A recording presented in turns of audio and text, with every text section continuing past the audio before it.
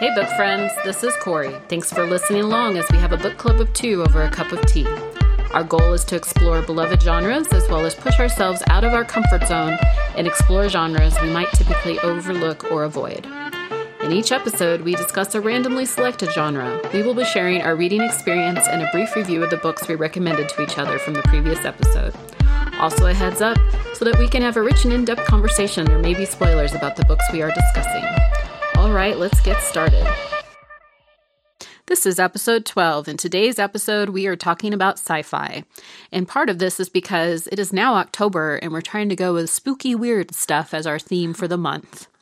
Before we start talking about books and tea, I'd like to ask for your support in growing our audience. We'd love to get more listeners, and to do that, we need reviews from people like you. We'd ask that all of our listeners go to Apple Podcasts, Stitcher, Google Play, or wherever you get your podcasts, and leave us a short review. If you've already left us a review, yay and thank you. Your mission now is to share our podcast with another book friend and encourage them to listen. All right, let's get started. Hey, Kiri, what's going on with you this week? So this week I've been sick, so I apologize for my frog voice. It hit me on Monday, and it's been lingering since Monday with the worst part earlier this week. So I haven't really worked much. I've been trying to do podcast stuff. Can't really read when you're sick. Have you ever noticed that? Like, your focus the amount of isn't there. brain power that it takes to read is actually quite substantial. So I started reading a book and I got maybe 5 pages in and I was like, okay, I'm done for the day. So I'm slowly mending. And we haven't talked really. So what's going on with you this week? I'm just still doggy paddling through life with my life change of a new job, and it's really fun and enjoyable, but it is very busy and also very mentally consuming. So I definitely am right there with you. I'm like, I need to do stuff for the podcast, but I need to sleep. Yeah, the healthy balance of trying to figure out what you need to do in order to be sustainable and to be healthy versus what you actually have to do, and trying to find that balance of what can you kind of let slide and then what can you not let slide. So yeah. My fun highlights though are non-book related. We have a big bluegrass festival here in the fall called Picket in the Pines, and so I volunteer at that, and I do backstage hospitality, which is basically like being a glorified hostess or server, but I get to rub elbows with the musicians, and it's super cool and easy. So it's an easy way to get into the weekend-long festival for free. Yeah. And then right after that, I went down and saw U2 in Phoenix, which was amazing. Yeah. But that made, again, for a really long day. I started that day at like 7 a.m., drove to Phoenix. We didn't get back to my friend's house till 1 a.m. Oh my gosh. And then I got up at 5:30 and drove back here for another full day from 8 to 8. Oh my God. I thought I was going to die. Yeah, you got to prioritize. I mean, I guess seeing U2 is like a big thing, but at the same time, I would be like a grumpy little old lady if I was in your position. Well, in my defense, when I purchased said tickets, I didn't have a new job, and so it didn't seem like it was going to be that big of a deal. And it's like this podcast. We both started this podcast with the idea of we were going to stay in our jobs, and I left in the middle of the planning phases of our podcast, and you got a new job in the middle of our podcast. Oh, goodness. Yeah. So since we're both, I'm definitely under the weather, and Corey might be getting under the weather, what tea have you picked out for us today, Corey? So I very thoughtfully got traditional, the company is Traditional Medicinals, and it's called Organic Echinacea Plus with elderberry. And I'm just going to read the little sidebar because it's kind of interesting. I didn't know this. So it says, let the tip of your tongue tell all. One of echinacea's distinguishing characteristics is the presence of alkaloids, which are partially responsible for its capacity to stimulate the immune system. You'll know that you're discovering a truly high quality and effective echinacea when you feel a slight tingling on your tongue after drinking the tea. Very true. I do feel the tingling. Oh, you do? Yeah. Okay, I didn't feel it. So maybe my tongue is just ultra sensitive and it needs that immune boosting juju. Yeah, have you ever gotten a medicine ball from Starbucks? No. It's one of like the secret drink orders. Oh. But it's supposed to be really good if you're feeling under the weather. I think it's like their green tea, a peach tea, and then hot lemonade. Oh. So I've been drinking those like it's my job. What is it called? Magical Ball? Medicine Ball. Medicine Ball. Maybe I'll go get one after we're done recording. I was kind of sad. I went in search of my favorite echinacea tea, which is by Yogi Teas, and it's like a green tea. I forget the exact title of it, but it's like green tea with triple echinacea. And I've been to both Whole Foods and Sprouts, and neither of them had it, so I'm really frustrated. So this was my backup plan. It's okay. There's really not a whole lot of flavor to it for me. It just kind of tastes like a flavored water with a little bit of tanginess from the elderberry. So I added honey in mine, so I think that's what I taste most of is the honey. Yeah. Okay. Yeah. But I'm sure it'll do the job as far as getting you healthy again, and hopefully keeping me healthy. Yes. As we're both hovering very closely to the microphone, I'm trying really hard not to breathe on Corey. I know. I'm kind of backing away a little bit from the microphone this week. I'm like, oh, God, Kiri's all germy.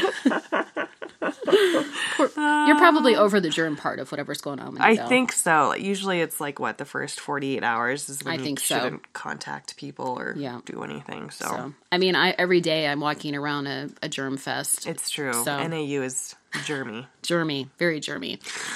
All right. So our genre for this week is sci-fi. And since Kiri is feeling a little under the weather, you're going to get a lot of Corey talking today, I Sorry, think. people, but my frog voice is only going to last for so long. So I'm doing all the logistical stuff, and she's going to weigh in with the really important stuff of what she thought about our books this week.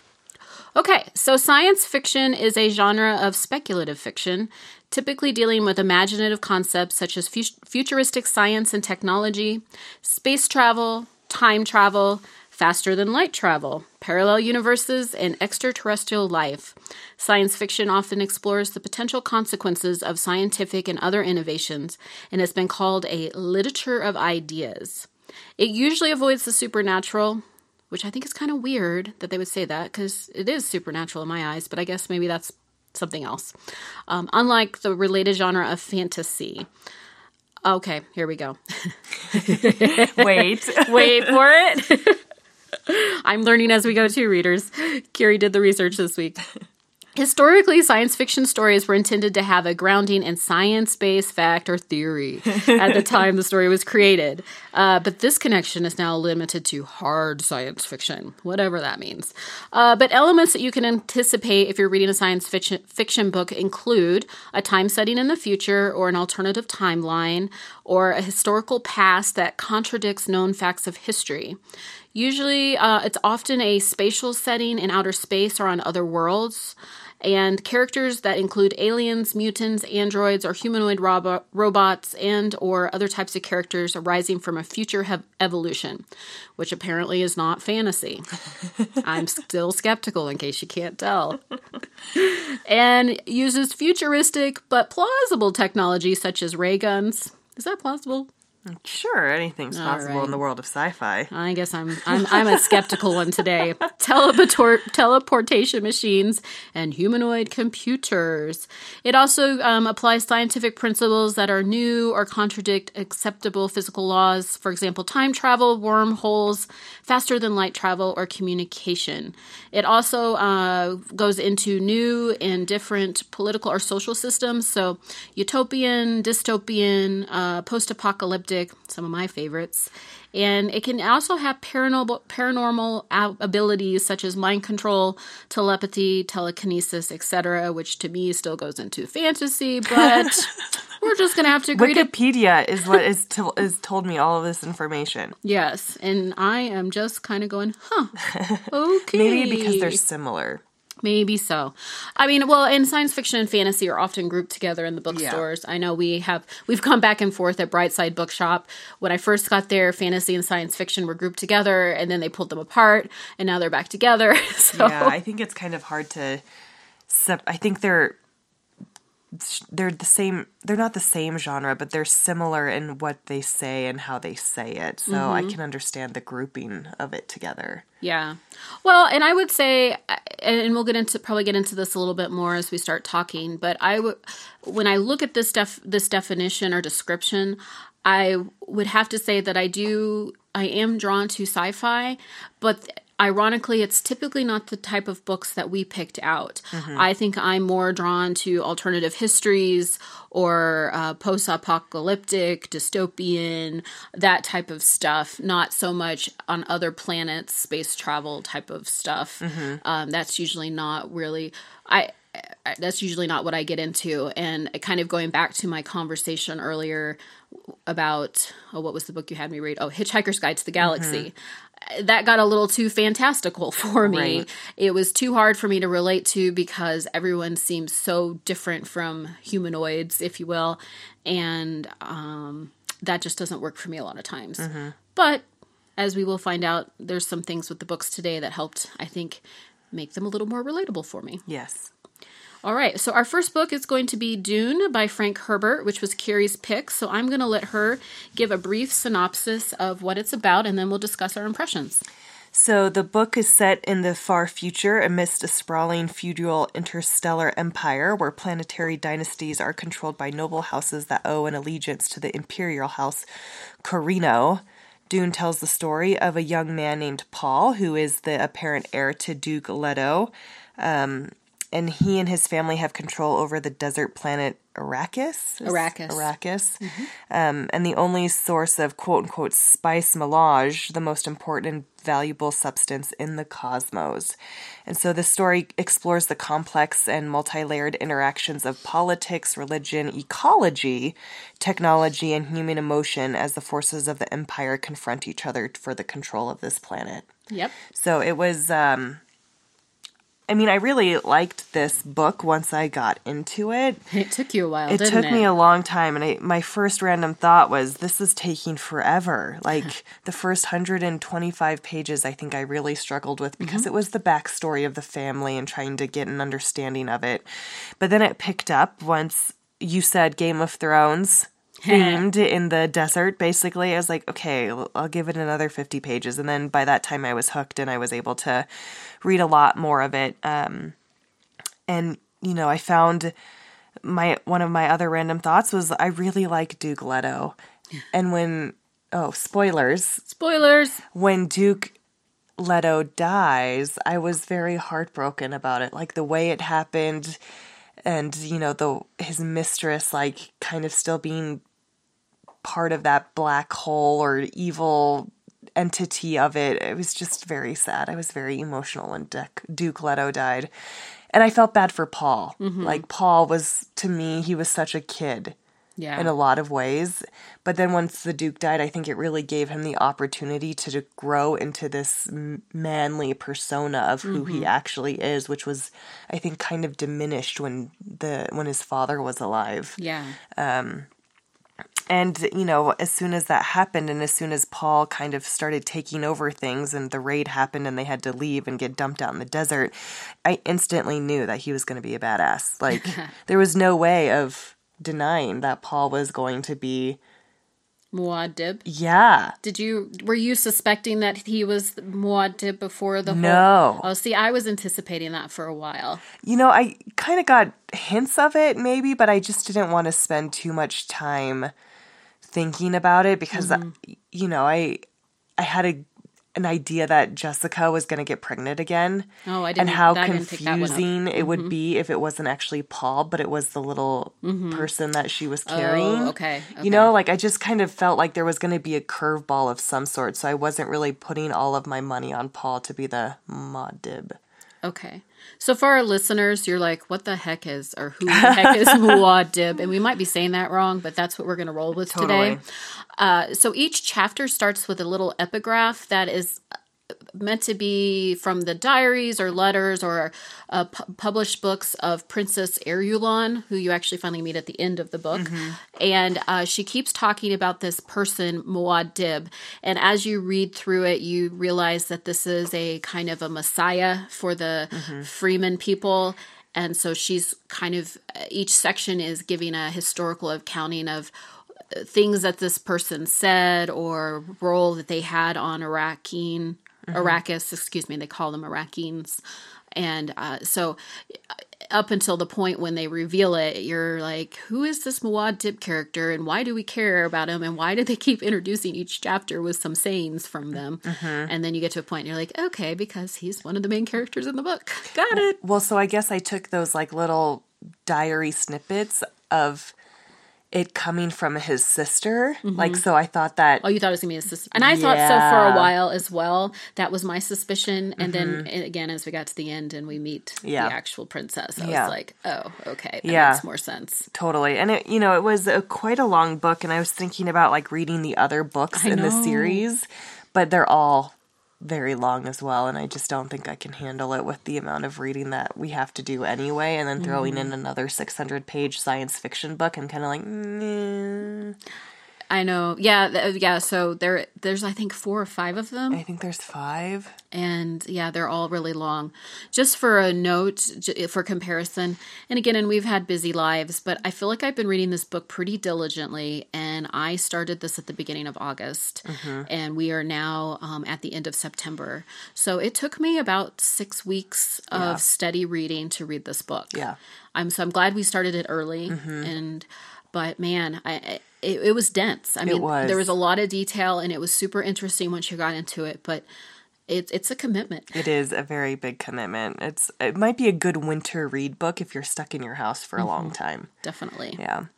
So I don't, I liked the book. I think I gave it a 3 on Goodreads. It's not something I would read again, but I would recommend it to people who do like sci-fi. Like I recommended it to my partner because I was like, you like this kind of stuff. And the Game of Thrones thing, I think, is a perfect way of describing this book. If there's so many plot changes, you don't know who's going to screw the other person. You don't know who's friends, who's foes. And it's just a very interesting way of figuring out what's going to happen. Yeah, absolutely. I think, and similarly, so my partner loaned me his copy of the book, and our reading tastes very rarely overlap. So that's something. So this could be a really good, if you wanted to do like a couples book club, this could be a really good one for that. Maybe. Yeah. There we go. Tip for y'all. So, let me see here. My thoughts, and I did a little bit of poking around too. So one thing you should know about the book is it was written in 1965, but to me it felt really timeless. I agree. These are issues that could be happening now. But I think it was also, and this is where I think the Game of Thrones reference comes, is even though it is set on these imaginary planets, it's very much a medieval feudal system with houses and nobles and, everyone. But instead of like owning a kingdom, they own planets. And instead of riding dragons, they ride worms. They don't. They're just the freemen. Right. But I mean, that is like a good section of the book. Well, that's true. Yes. Yes. So they have these really bizarre sandworm things, which the freemen, which are the natives of the desert, I guess is what I will call them. And they are kind of looked down on by the nobles. They're kind of wild and crazy and scary and rough and I don't know. What do you say? Yeah. And they ride worms. They also they're the source of the spice and all of that. So I also said for me, it was almost more like magical realism. But again, I think that was me projecting for what I wanted the book to be. Now that we've read the description, we know that Corey is just trying to make her own little descriptions up so that it's relatable for her. The other thing that I wanted to bring up, let me see here. I'm looking at my notes. Oh, yeah. So Robert and I, my partner and I, were having a conversation about the book, and he asked me, he said, well, did you pick up on the fact that Arrakis... So my partner asked me if I picked up on the idea that Arrakis is a variation on the word Iraq. And there's actually a whole theory out there that this was meant to be an allegory about oil in Iraq. And because Iraq is a desert and you have all these countries. And so you have this whole thing about how spice is the equivalent of oil. You have all these countries or people from other planets coming in trying to take control. And then over the spice, and you have these desert people. And around the time this was written was around the time that oil was discovered in Iraq, and it was becoming a world commodity. And so I thought that was a really interesting analogy, and I kept thinking about that through the whole time of reading it. So I appreciated that he gave me that perspective. Yeah, I would have never thought about that. The other thing that I started thinking about on my own is, so much of the book is set in the desert, and it's this brutal, intense environment. And, at first, Paul and Jessica, they are really fearful of it. And then there's this evolution of them becoming people of the desert and understanding how to survive in it and the beauty of it. And it really made me think of Arizona, actually. Yeah. And because I think when I first moved here, if you had told me that I would find the desert beautiful and that I would see all these unique and interesting and colorful things within the desert, I would have been like, yeah, right. Yeah. And now, there's this special, unique beauty, but you also have to respect the desert and know that it can turn on you and be really dangerous. Yep.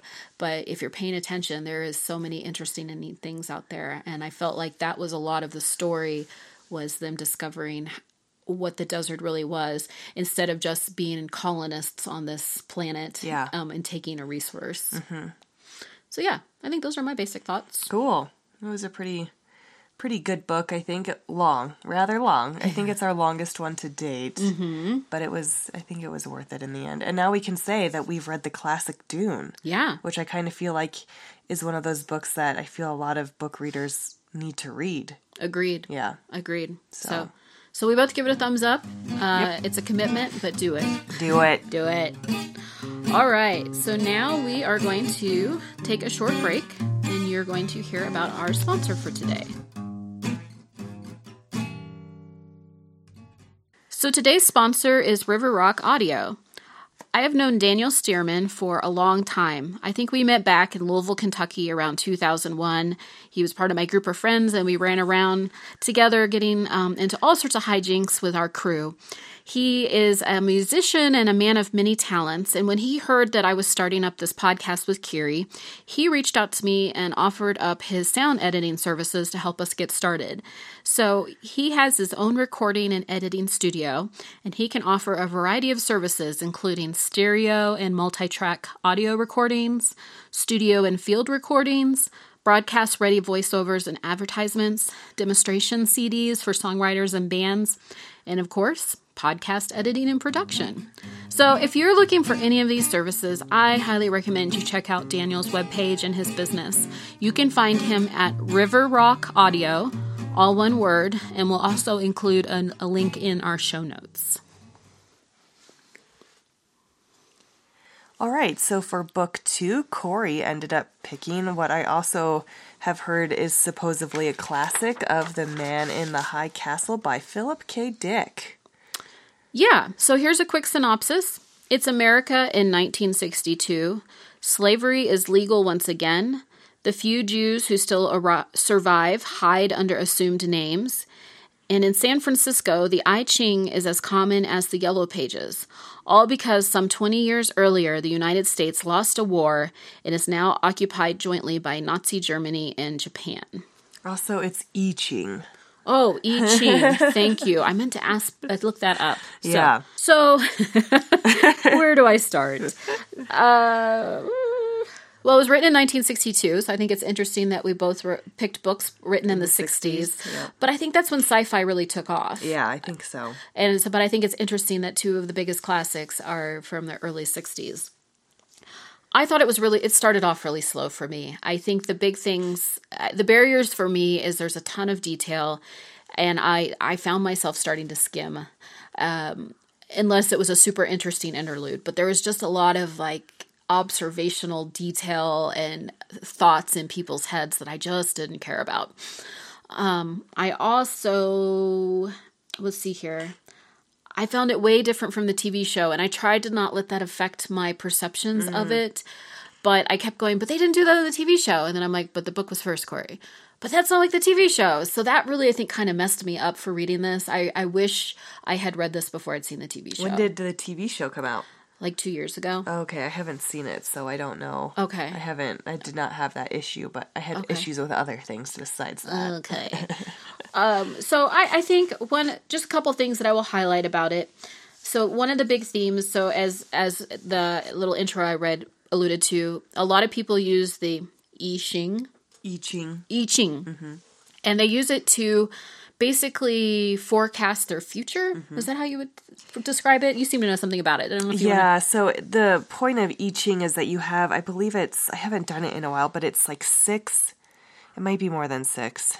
I think it's 6 because it kept talking about a hexagram. Yeah, so it's 6 little jewels that you can pick, and 2 of them are one color, 2 of them are the other color, and then there's 2 different colors, which kind of signify that those would be changing lines. So when you do I Ching, whatever you get creates a 6-line hexagram, and then that will relate to something. So, for example, one is called the mountain, and then that kind of, you read what it says, and then you see if that applies to the question that you've asked. So it's kind of like not a tarot deck, but it's on the same lines of divinity type.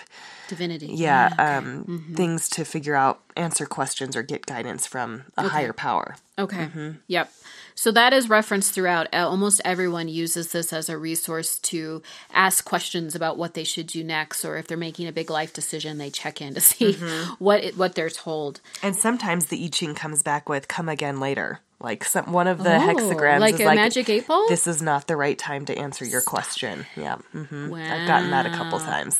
See, this is really helpful. If I had known more about this, I might have appreciated some of those interludes. But that's the stuff I started skipping because I'm like, I don't know what the heck you're talking about. Yeah, so that was a problem for me. The other book that they keep referencing is called The Grasshopper Lies Heavy.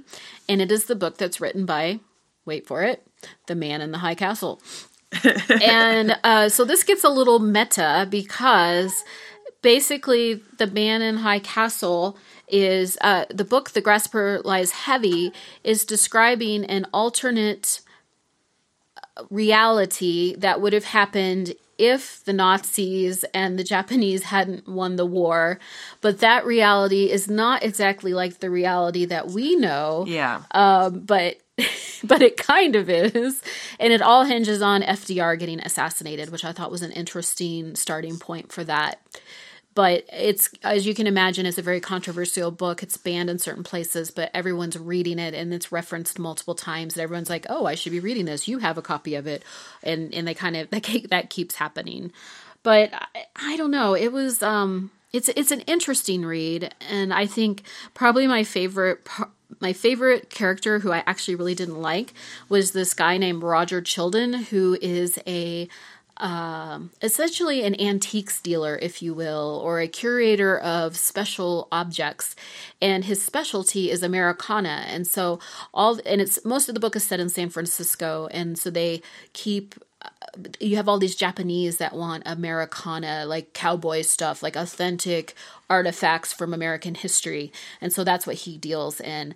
But he has this, this is one of those books written in the first point of view, and it keeps hopping from character to character. And so then when you're hearing their thoughts, he is so conflicted because he's like, oh, the Japanese are so pure and simple and wise, and we are such pigs and rough, us white people suck. He says it a little more eloquently, but that's essentially what he's saying. Mm-hmm. But then he's like, oh, they're so snotty, and oh, I can't ever be as good as them, and oh, are they judging me? And he's so conflicted throughout the whole thing. Yeah. I'm just like, man, you're a mess. But anyways. So, I honestly didn't have a whole lot to say about it. I think, I found one really great quote that I wrote down. It says, "You're like a little animal, not important, but smart." Oh. I don't even know why I liked it. It was just a really funny, and it was in a reference to a person, and someone was thinking about this about someone else, and I thought, oh, that's really funny. Which made me, your quote just reminded me, I forgot to read my quote for Dune. Oh. Should I read that, or should we just put it on the blog? Let's just put it on the blog. Okay, all right. So my experience with this book, my random thoughts is, wait, this is sci-fi? Alternate reality. Yeah, which I get now, but right. I didn't when I was reading it. Yeah. I was just like, oh, this is... Yeah. Yeah. The second one is they're a bunch of freaking racists. Well, I think that's the point. Oh, I just couldn't take it. Like the racist slurs. I was just like, my boss, well, my old boss now, told me to read this book and how the writing was beautiful. And I just was so flabbergasted at all the racist slurs that I just couldn't think any of this was beautiful. Yeah. I did not like this book at all. Well, but so put it into context, though. So it's the early 60s. So you have the civil rights fight going on. And, Philip K. Dick, to an extreme, is trying to say this is the world that would have happened if the Nazis, who were racist, had taken over the world. I just couldn't deal with it. Like, if I am singing a gangster rap song and the N-word gets played, I do not say the word. Like, I don't want to read words, racist slurs in books and things like that. I just have a really hard time with, and I don't enjoy reading it. And that really threw me off. Like, I tried to get into the story and I couldn't because of the racial slurs. Okay. I think I'm just one of those people that can't read books with racial slurs or mean things in it. My very Buddhist personality is like, why can't we just like love each other? Which I still say on a regular basis in today's time. So sure.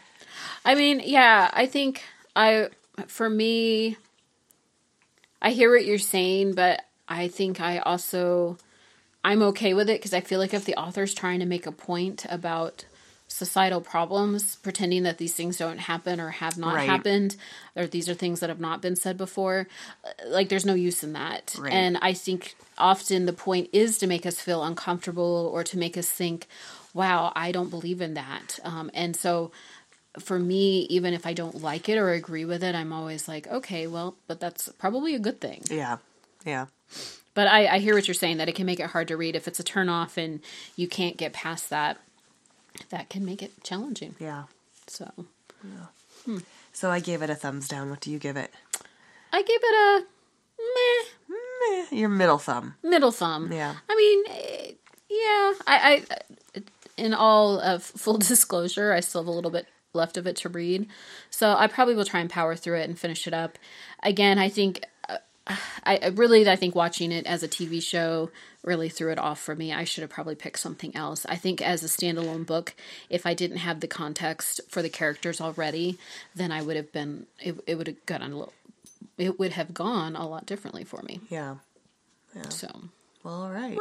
We'll see what next week brings. Yep. Which is going to be fun since it's October. We're kind of doing the theme of horror, scary, spooky. You just came in here to barf. Pretty much. So trying to stay with the spooky, scary theme and kind of just have that yummy Halloween feeling to it. So I'm kind of excited. And what's funny is that we both picked books by the same author. Definitely not intentional, but I think it'll be a good discussion because I think the books are completely different from one another. Mm-hmm. And we'll definitely give you more details about spooky, scary type books or books similar to the ones that we've picked so that you don't feel like you're getting gypped by having two books by the same author. I don't think so. I think we're going to call it an ode to Shirley Jackson. Yeah, and it was good. And she's been on my to-be read list for a million years. So I'm actually super excited. And these are two classic books by her. Carrie picked The Haunting of Hill House, and I picked We Have Always Lived in the Castle. So we have a building theme going on as well as an author theme. Mm-hmm. Do you want to read a little story read the little brief synopsis of yours? Sure. So this was first published in 1959. And The Haunting of Hill House has been hailed as a perfect work of unnerving terror. It is the story of four seekers who arrive at a notoriously helping a friend out here. Unfriendly pile called Hill House. Dr. Montague, an occult scholar looking for solid evidence of a quote-unquote haunting. Theodora, has his lighthearted assistant. Eleanor, a friendless, fragile young woman well acquainted with poltergeists, and Luke, the future heir of Hill House. At first, their stay seems destined to be merely a spooky encounter with inexplicable phenomena, but Hill House is gathering its powers, and soon it will choose one of them to make its own. Dum dum dum. All right. Yep. Whereas mine, again, we have always lived in the castle. Merricat Blackwood lives on the family estate with her sister Constance and her uncle Julian. Not long ago, there were 7 Blackwoods until a fatal dose of arsenic found its way into the sugar bowl one terrible night. Acquitted of the murders, Constance has returned home where Merricat protects her from curiosity and hostility of villagers. Their days pass in happy isolation until Cousin Charlie appears. Only Merricat can see the danger, and she must act swiftly to keep Constance from his grasp. So luckily they seem to be completely different. I think so. Yeah. Yeah. It'll be good. I think it'll be a good discussion of not only the author, but the types of books that she writes. Yeah. All right. So I think that's it for today. And join us next week as we discuss these book selections.